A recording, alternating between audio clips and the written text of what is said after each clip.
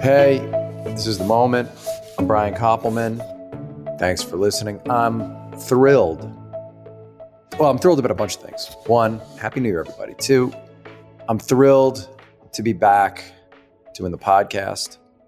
I have missed this conversation with everybody these past 3 months while I've been working and trying to think about how I wanted to approach this for 2022.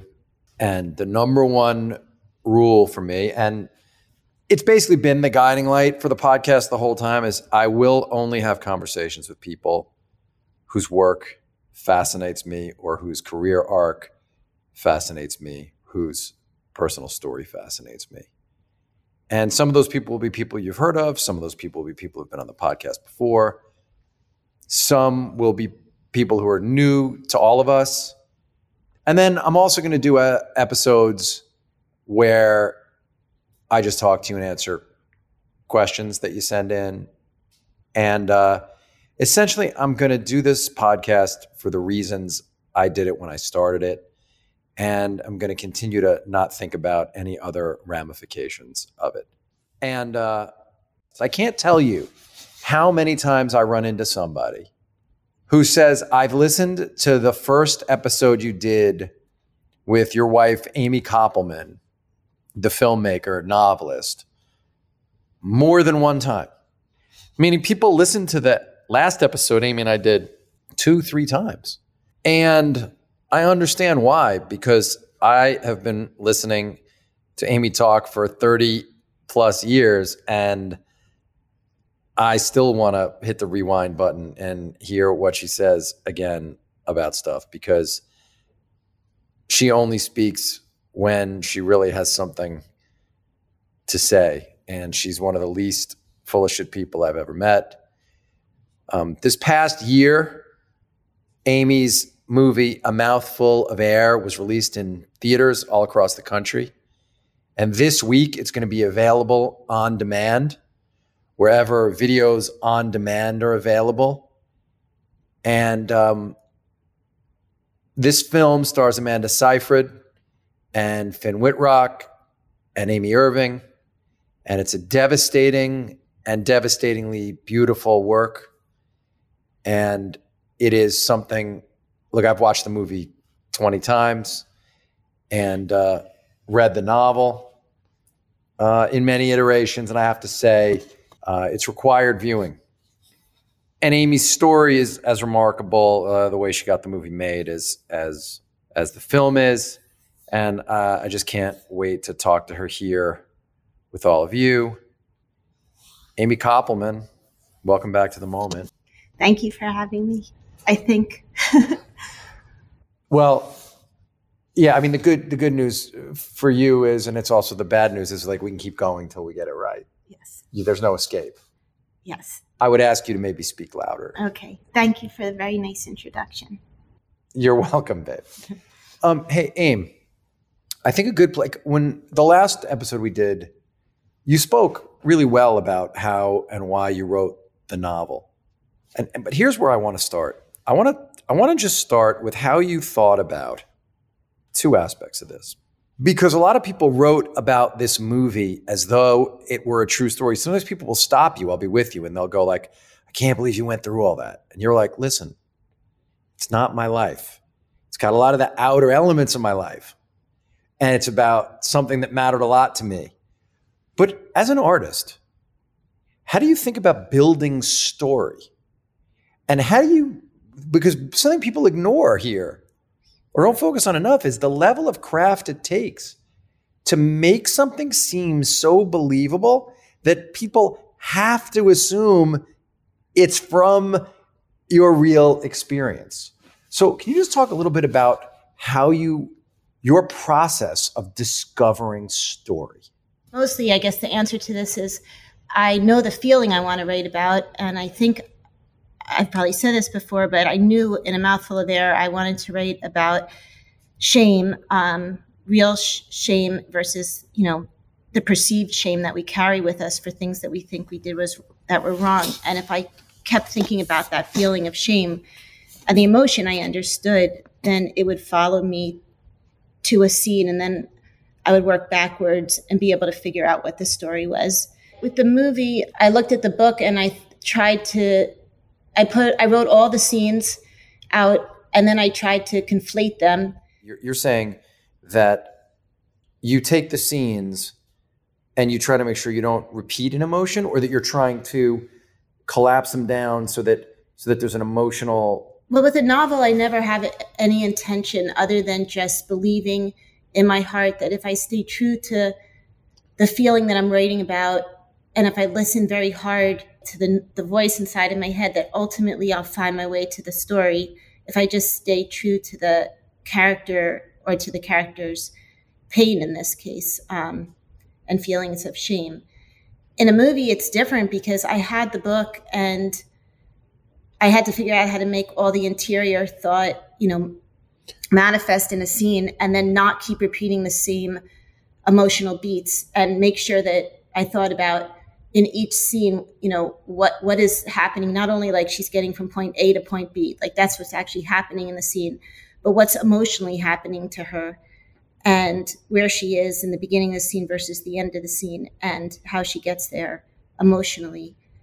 Everything I do comes out of the character, and that's why plot's very hard for me. That always feels superimposed.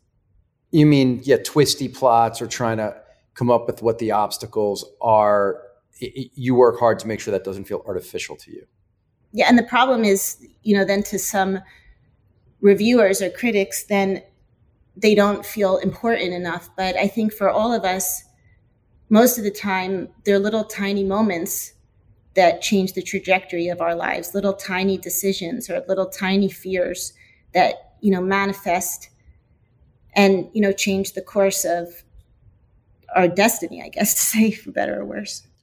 Well, often, anyone who listens to this, who's read various things I've said, knows that Brian De Palma and I don't necessarily always see things the same way.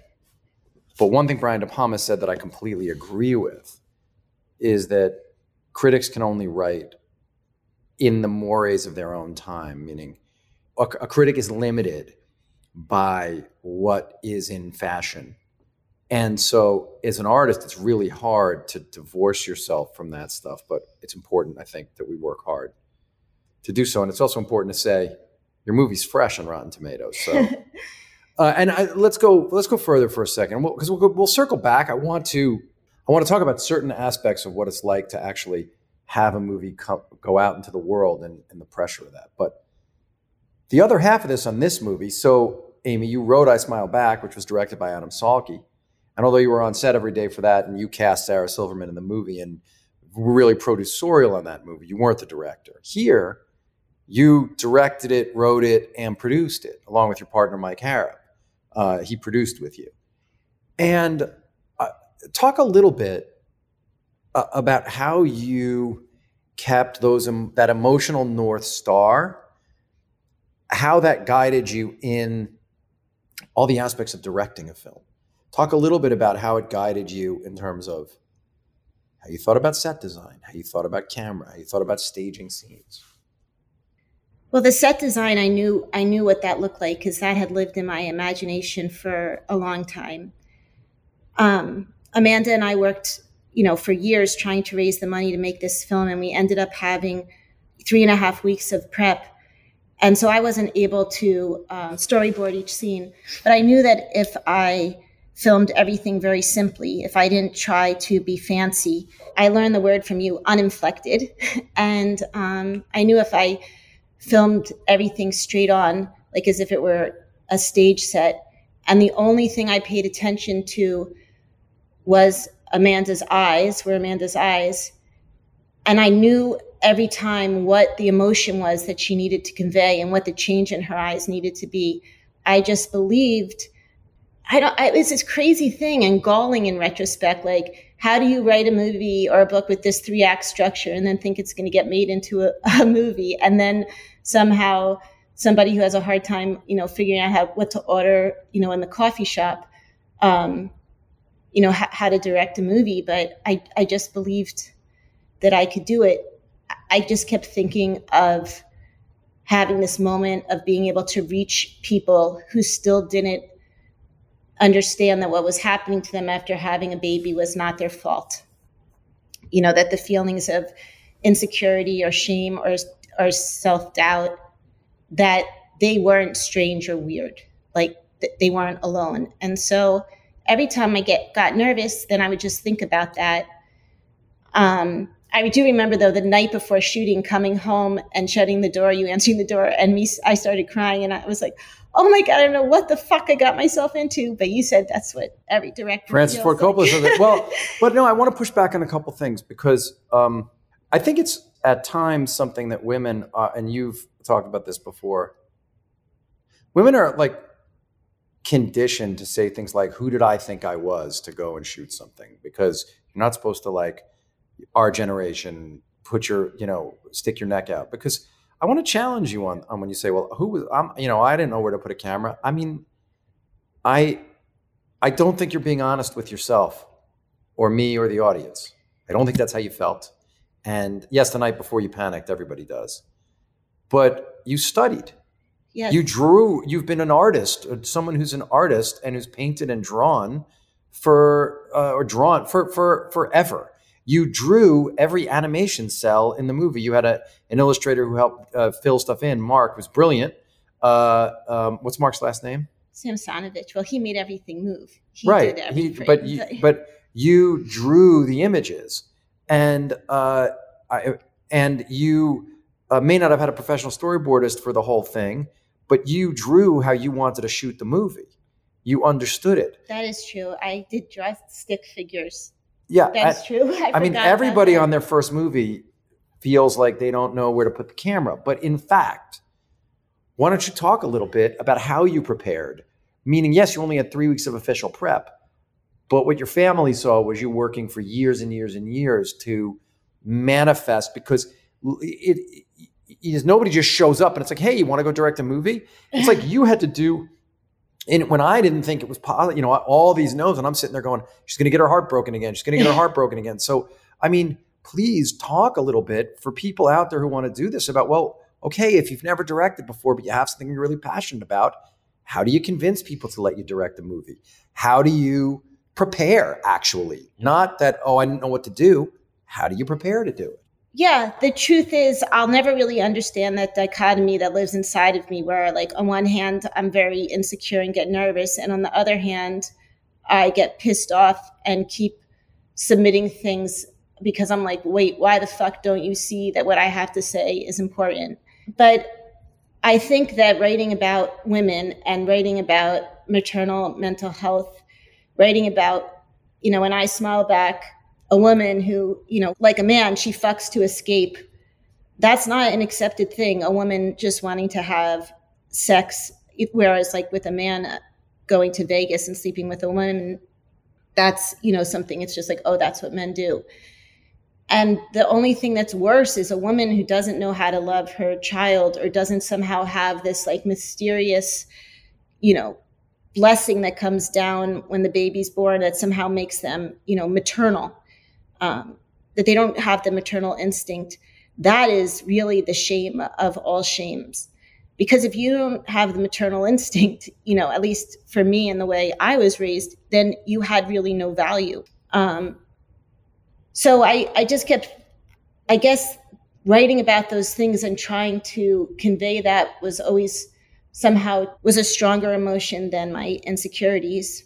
So I guess the answer to that is, I was very upset after I Smile Back. You're right. I mean, I had a kind of quiet anger in me. I mean, I remember being on set and starting to cry and saying to Adam Salke, you don't have it, you don't have it. And I was crying and I was like, you might think I'm crying because I'm sad, but I'm not. I'm crying because I'm angry. And I do think the idea of getting angry or the idea of asking for too much, which of course asking to direct a movie, is too much and God might punish you. I just want to say that it's not that Adam Salke, the director by Smile Back, did anything wrong. He did nothing wrong. He did a great job directing that movie. But when you're the writer on a movie and you want it to be your way, you have to demand to direct the next movie. It's a director's medium. Yeah.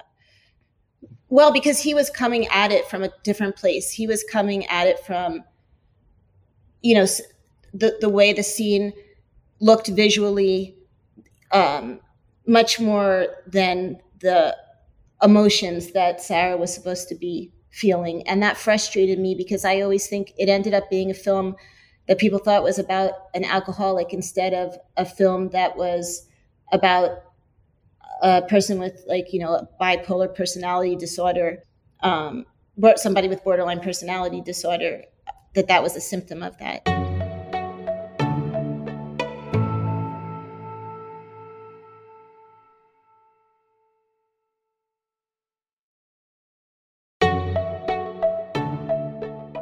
Okay, actually, I can answer this question now. I was able to get to Amanda through her husband, Tommy. Thomas Sadowski, yeah. And I wrote him an email and I said, I'm sorry if this is wrong, but if there's any way, would it be okay if I sent you a letter to forward to Amanda? And I knew that they had just had a baby. And I said, congratulations. And he wrote back and he said, sure. And so I sent her the letter. And I said, in the letter, what it was that I saw in her eyes and why I thought her eyes could convey the pain that I had been writing about, because, she's a very loved, beloved actress. Has perky, happy eyes, but there's a depth in them. And I knew she had OCD, so I knew she would understand the anxiety because she had spoken about that of motherhood. And so I wrote her, she wrote me back, I sent her the script, and months went by and I hadn't heard from her. And then I finally wrote her one day. It actually ended up being the night of the Met Gala. I didn't know that, but afterwards I felt so stupid the next day when I was like, hi, have you had a chance to read the script? And then I saw all these pictures of her at the Met Gala the night before. So obviously she was busy, but she read the script and I flew out there to meet her. And she said, I'll do this, but the only thing is you can't direct this movie. And I had this moment of going like, oh shit, the same thing's going to happen. But then at that same moment, I thought, well, it's okay. It's more important to tell this story to, reach that one woman out there. Because what happened was I had never thought about making this movie into a film. I mean, this book into a film. Yeah. And then one day I was driving down the West Side Highway and this woman called into Doctor's Radio. And what she was describing, how she was feeling, I knew that was postpartum depression. And when she, explained this, the doctors on Doctor's Radio were like, well, you need to tell your partner, you need to tell your pediatrician, you need to tell your clergy. And the woman kept saying, I can't. And for some reason in my memory, I remember her standing by an ironing board. And every time I got nervous, I would just, as silly as it sounds, think of that woman standing by the ironing board. And so when Amanda said I couldn't direct it, I thought, okay, well, that's okay, because if I can get this movie made and get this movie made with her, then people will talk about it. And I knew more people were talking about it because I had seen, on the cover of People magazine, an actress would be talking about postpartum depression. But I realized at that moment when I was driving that not everybody knew about it. So I said, okay. And then we spent months trying to find a director for the movie.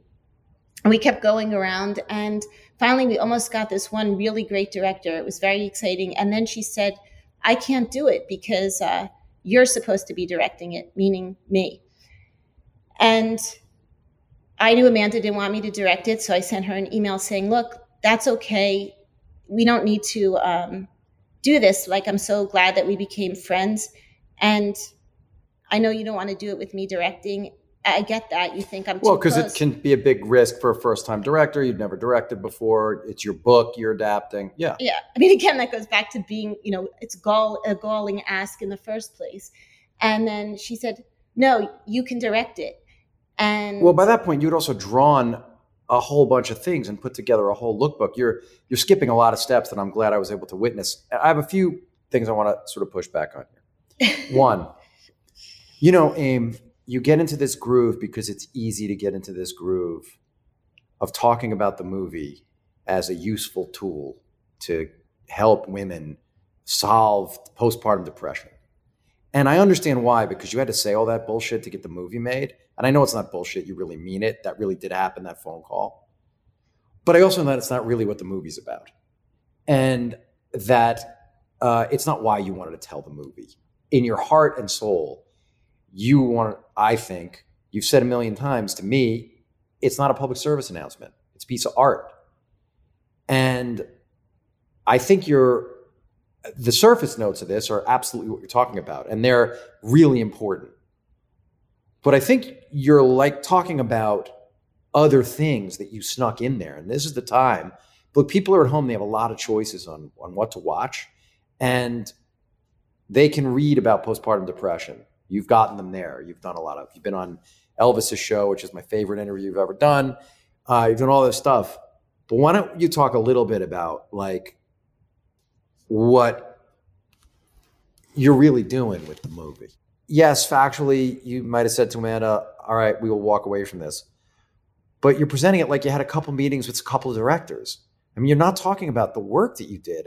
And for people at home who want to do this for their lives, yeah.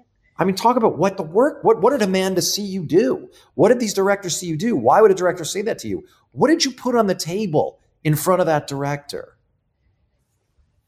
Well, I know the answer, but you've never talked about it. So explain it. I made a full lookbook of what every room should look like, down to, the wallpaper, where to buy it. I worked with my friend Kathy Holden, and I explained what all the colors meant. And so like the whole color palette for the film, when you say every room, you mean you pre-set designed the whole thing. Yes. You made a book that would show with like fabric tears what every wall would look like in every room in the movie. And you didn't just casually do that. You presented that book to people, right? How about the wardrobe? I did the same thing with the wardrobe.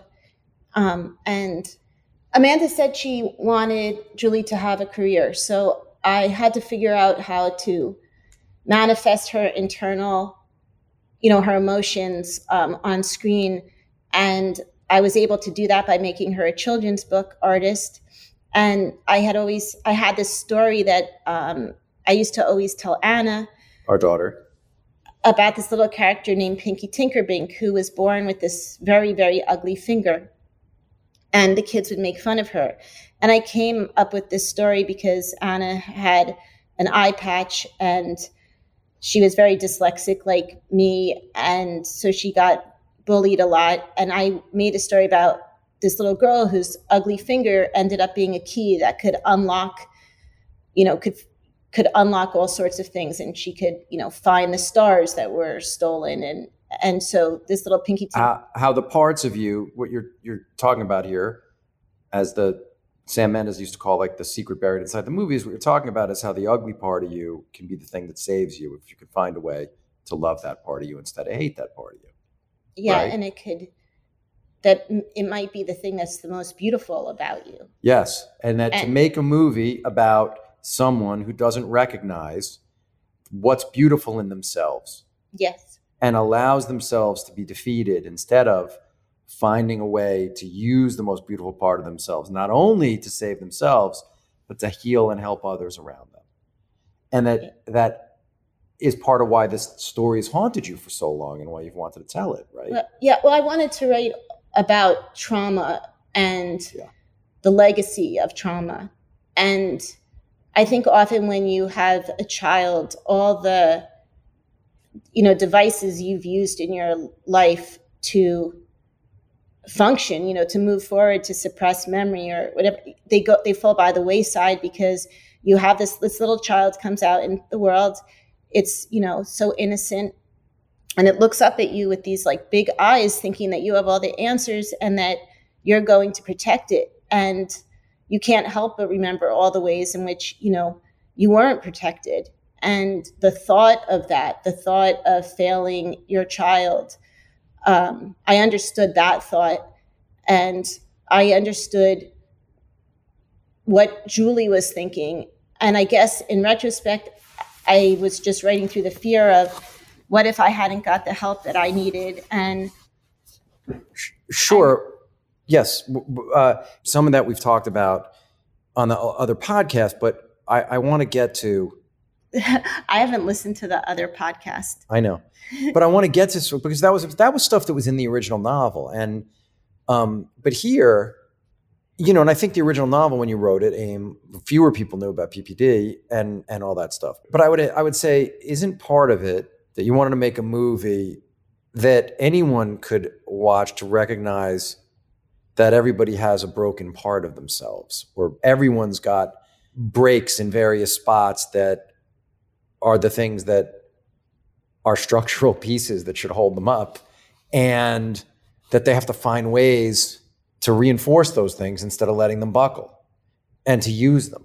Well, I don't know if you can ever use the things that broke you or, cracked you. But I think that you can remember that you made it through them, and knowing that you were able to do that, you can keep reminding yourself that you can continue. And talk a little bit about, so yeah, I just think that, look, if you're, to me, what's amazing watching the movie in an audience with people, I was just, everyone in the theater, no matter what age they were, no matter what gender they were, no matter where they found themselves on the continuum of happy to sad walking into that theater, the catharsis I saw them go through during this film tells me that it's just about way more than postpartum depression. Yeah. You know what? I'm glad you said that. I would actually just like to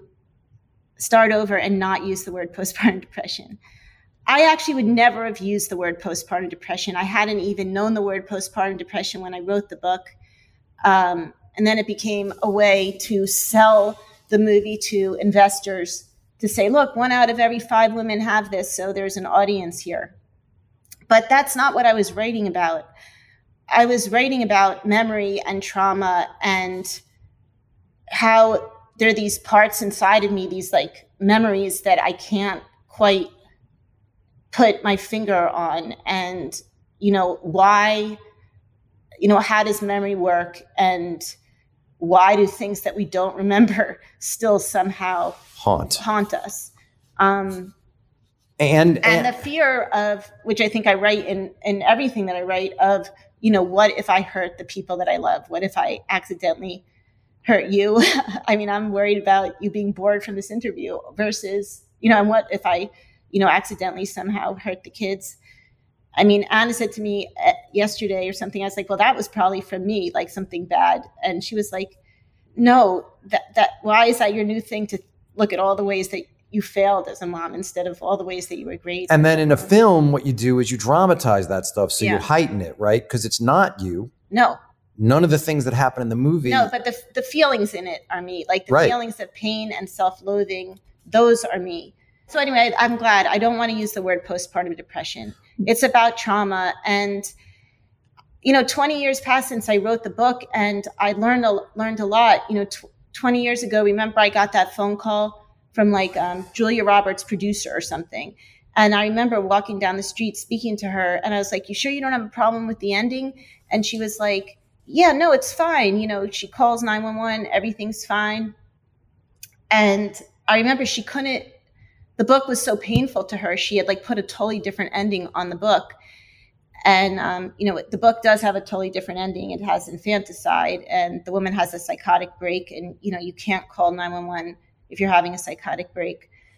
But in the 20 years, I was able to see lots of change and understand more about, what was going on in Julie's head and what I was really trying to say in the book.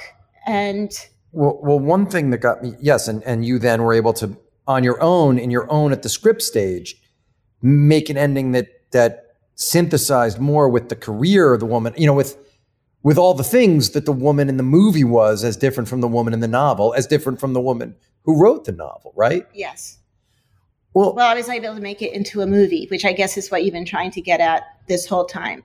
How do you, how did I turn it into a movie and create distance from it and really make her much different than, make her a totally fictional character? Because that's the incredible achievement to me, reading the book, knowing you, and seeing this woman on screen who has, at her essence, certain of, like you say, certain facets of having to deal with hidden trauma, but none of the outer manifestation, despite the fact that they're wearing our old clothing, none of the outer manifestations are in any way like a life you lived.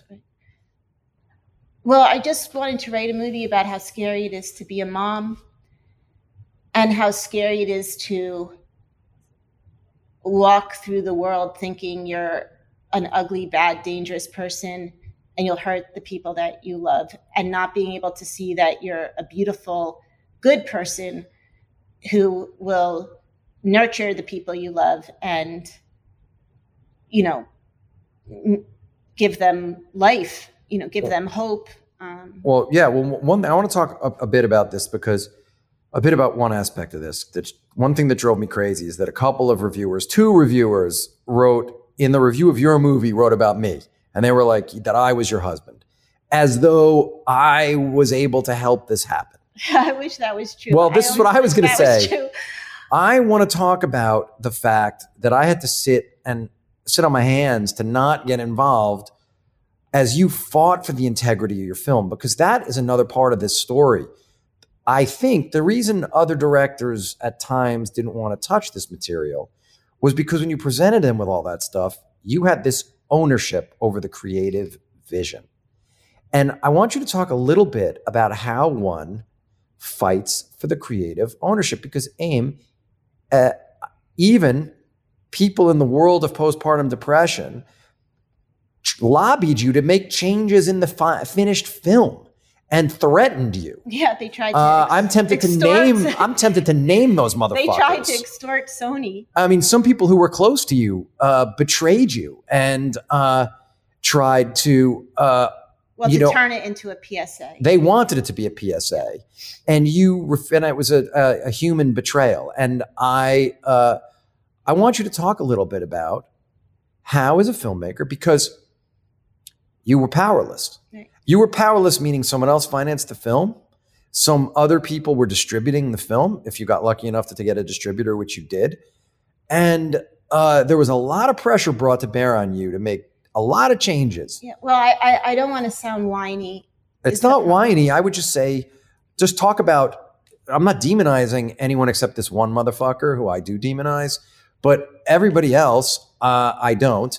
And, but just talk about what it means to find a way to protect your creative vision while not alienating your creative partners. Well, these are all the things that you don't think about, or I didn't think about, beforehand. If I had thought about them beforehand, they would have stopped me from, pursuing getting the financing. You don't have what's called final cut. So the whole time that your movie can be taken and re-edited by the producers to whatever they want. By the financiers. You and Mike were the producers, along with Celine and Trudy, who were also financiers and who also had the best interests of the movie at heart. But there was pressure brought up to bear up on them too. Yes. Well, I think there were 43 people that invested in the film. So when you think about the amount of phone calls that Celine Rattray must have made to get this film financed, which is funny when you say the people think you helped me. I mean, it would be so great if there was somebody, at your agency who had wanted to help raise the money or had wanted to represent me. But these women did the greatest thing. They believed in me and they believed in the film. And, that was a giant leap of faith. But they protected themselves by having final cut. And I knew that. And so, during filming, I tried to do as few cheesy cuts as I possibly could, so that they wouldn't have certain things. I'll just say this. There's without spoiling the movie, I'll just say this. There's an unambiguous ending. And there was a lot of pressure on you to make it an ambiguous ending. So just talk about how you draw a line in the sand as an artist when you actually don't have the sand or the stick to draw the line in. Well, what's the process? They didn't. Sorry. So in March of 2020, right before COVID hit and we all went into quarantine, we had a screening in Tribeca, and people stayed for an hour and people were arguing about the movie and crying. And I just loved this version of the movie. I thought the movie was done. I know there were things you didn't even love about this version of the movie, but I thought that it brought the viewer to where I wanted the viewer to be at the end of the movie, which was figure out a way to live, figure out a way to continue, because you will miss so much if you don't. That actually is what the whole movie's about. In the 40 minutes that we've been talking, we finally got here. But that's what I wanted to write a movie about. And they decided it was better to take out certain elements and just make it about a woman and her singular story, not have different time periods. And they took it out of the movie. And they made me take it out of the movie. And, I tried. I knew it wasn't as good. I knew it didn't give people the same feeling. And then it started getting rejected from festivals. And they refused to screen both versions. Because the unambiguous ending was making certain people around the movie feel... Well, that came even later. First, they wanted a very clear ending that I thought was small and boring. I guess what I think it's more useful to talk about, because it's hard for people in the audience to picture these various endings, is just what you did. There was a version of the movie that you felt was the movie that you wanted out in the world, or as close as you could get to it. And it showed. And there was a different version that other people were lobbying for. Right. So in my version of the movie, it showed what happened 20 years later. And in that part, that was the part that made me want to tell the movie. It was the entire story to me. I didn't want to tell a story in the novel where a woman goes and she kills herself. I'd been beyond that. That's not what I wanted to tell a story about. I wanted to talk about the collateral damage of suicide and of not pressing on, as you say, of not getting through it and continuing to live if you can. So I guess the spoilers don't really matter.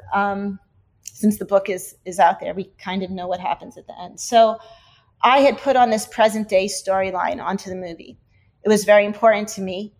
And they had taken it away because in that screening, some people didn't like it. And so they took it away, and we fought for months about it. And I'm somebody who's lived my whole life to, based on conflict avoidance.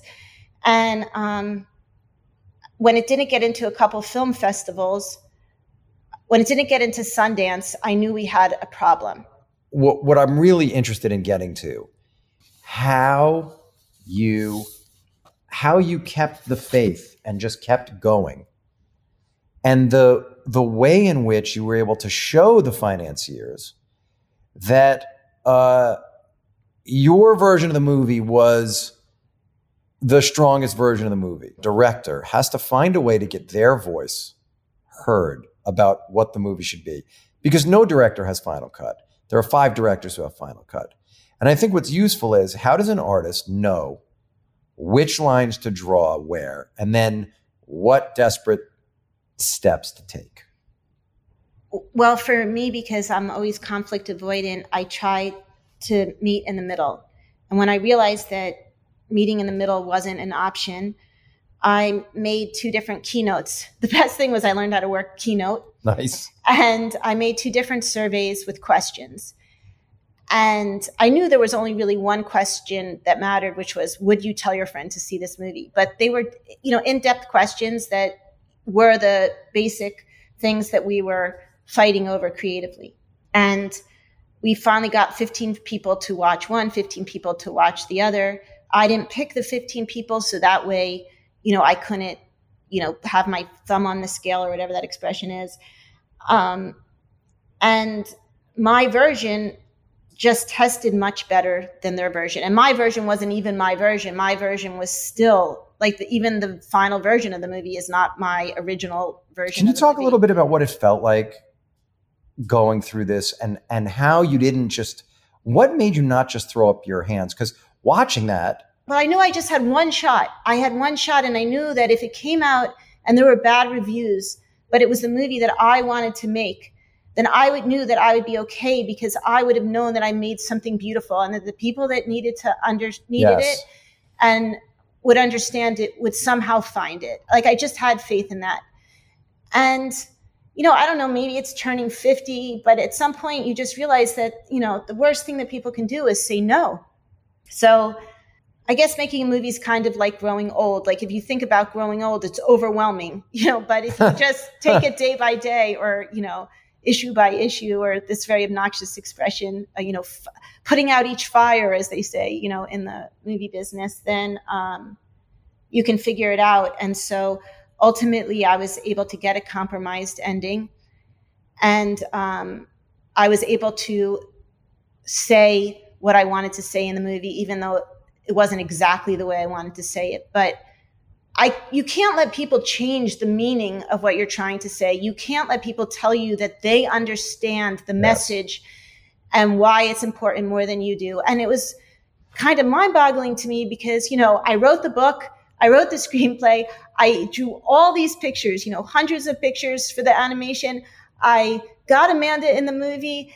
I rewrote every scene with Amanda, and somehow everybody knew better about what I was trying to say than I did. And it was very frustrating, but, it was such a giant opportunity and gift to get to make the movie that I just kept thinking about that and, finding a way to get it to the people who need it by at least having the right message there about continuance, about, getting through another day. And so I thought about that, and that's how I got through each argument. And I would see in your eyes and in Sam and Anna's eyes this look of like, oh, geez, you're not going to win this. This is an impossible thing to win. But I had no other option than to figure out how to keep fighting. Yeah.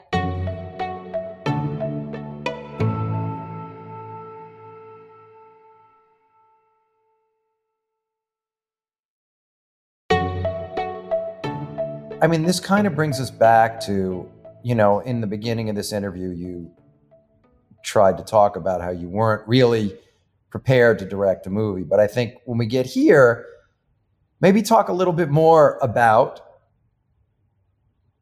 the promise you made to yourself when you were standing on the set of a movie you'd written, but the vision of it wasn't going to be, again, nobody's fault. It's a director's medium film. But you were standing there, and in my view, you very diligently, so like I know I got to stand on the set of my first movie with a great director, but that experience, and I do think this is a thing, as you like to talk about, acculturated men versus women, the way men, or a certain era of men were acculturated, just be like, I think I could do that, and then suddenly they can do it, whether they can or they can't. I stood on the set of the first movie, watched how the movie was shot, and then Dave and I went off and directed the next movie because we watched. So you lived your experience to become a director no different than mine. Yet you want to say that you weren't, prepared or didn't know where to put a camera. Now, it took me a long time that's to. Not what wait, say it. Please say what. That's where I want to get back to. I'm saying I haven't studied directing and put in the amount of time as a great director. So I knew that I had to rely on my strengths, and my strengths were understanding feelings.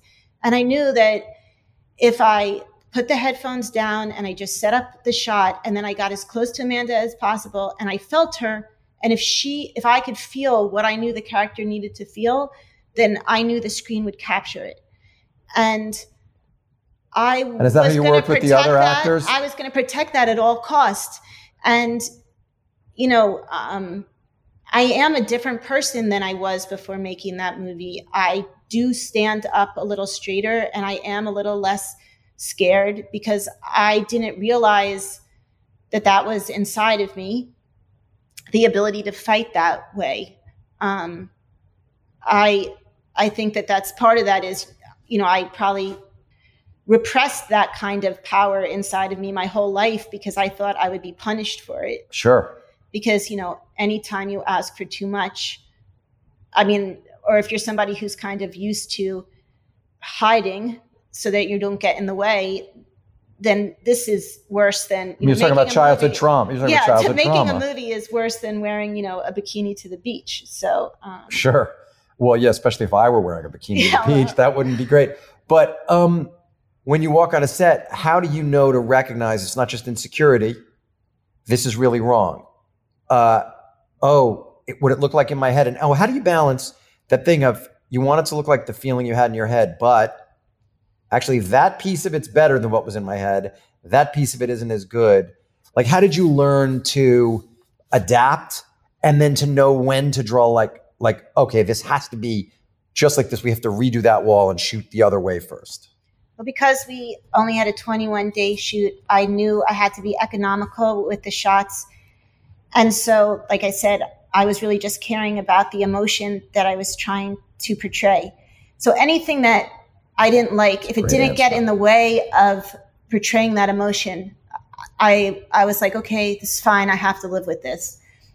Anything that got in the way, I had to say, this is wrong. And, deal with hurting people's feelings and having people be upset with me and know that people were talking behind my back and saying, I don't think the illustrations are good enough. She'd be a better artist. I don't like what she's wearing. I just had to deal with that. And I'm somebody who, never wants to hurt anyone's feelings and always wants people to, like me and not be mad at me. But I quickly learned to ignore that and again go no, all that's important is that I get the feelings. And I was very lucky because I was so close with Amanda, and every day, there's, I guess a third of the movie must take place in the apartment, and there was a little room in another apartment, and we would have, a half an hour or 40 minutes, and we would, lie down on the bed and give each other a hug. And then, I would tell her what I was scared about. She would tell me what she was scared about. And then we'd go back out there, and having her to commiserate with that very, very much helped. I could never have made this movie without her as my partner.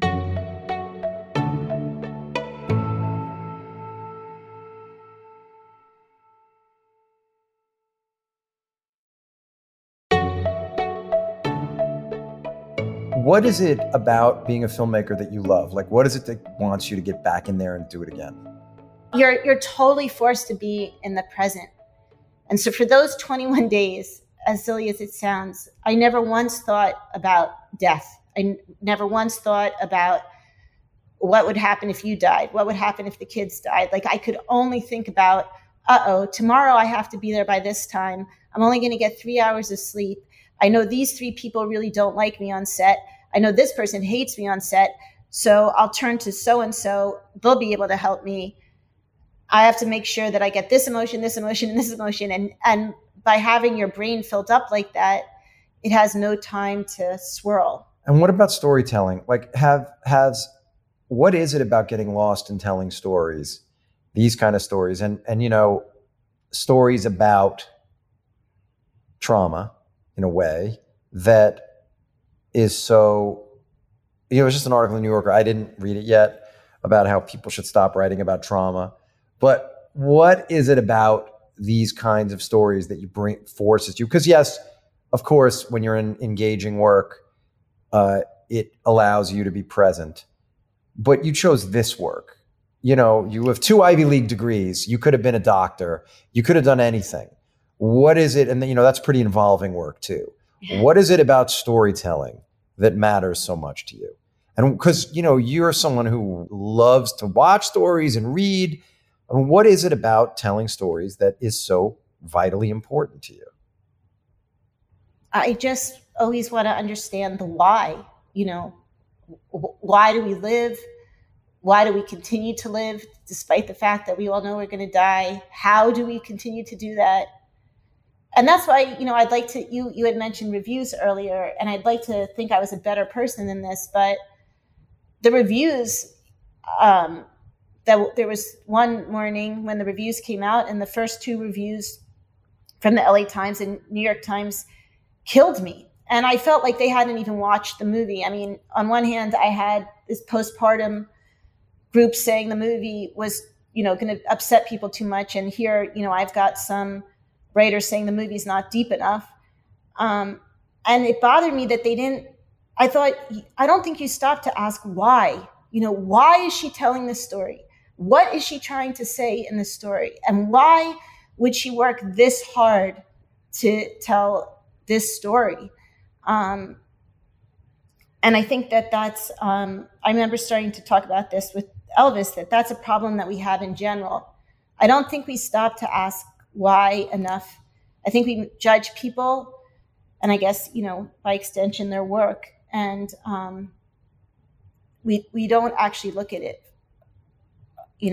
for face value. Yeah, I think that's really brilliant and a really good way to go through life is to try to understand why people are doing and saying the things that they do. It's funny. It's the opposite, right? There's that moment in Casino when Pesci stabs the guy in the neck with the pen, and De Niro says, "Well, I was trying to figure out why the guy was talking to me that way. Nicky just took action." And in the movie, you're meant to understand that in their world, De Niro's character, Ace, trying to understand it was weakness, but in fact, it's strength and more sophisticated. And yes, I too will never forgive that reporter, that reviewer from the LA Times who stuck my name in and clearly not only didn't watch the movie, but made a decision. I'm interested in her why too, but made a decision to make it a snark fest instead of trying to understand it. And I would just say to the audience listening to this, give A Mouthful of Air a shot. I was almost going to say it's not an easy viewing, but the truth is, Aim, you only have to watch 4 minutes of this movie to understand that, in fact, you are a director. And this is what's so great about your interview with Elvis Mitchell. I always felt when Elvis was writing reviews, the greatest thing about his reviews was I always felt like he understood. The first thing he would do in his reviews is, what is this purporting to be? What is it trying to be? And does it achieve that? And I have no doubt in my mind that A Mouthful of Air achieves that which you were trying to do, that which you set out to do. And I know I can't wait to see the next thing that you jump into and attack with the same level of fire and commitment. Hey, where can people find you online, Aim? I'm on Instagram. I'm actually verified on Instagram. As what? Which is Are you Amy Koppelman on Instagram? The worst poster in the world. I'm Amy _Koppelman. At Instagram. All right, go find Amy there. You can find me at Brian Koppelman on Twitter or Instagram, occasionally. I think TikTok, I'm Brian W. Koppelman. And I will be back next week. If you have anything you want to say to me, you can email me at themomentbk@gmail.com. And I'll see you next time, everybody. Happy New Year.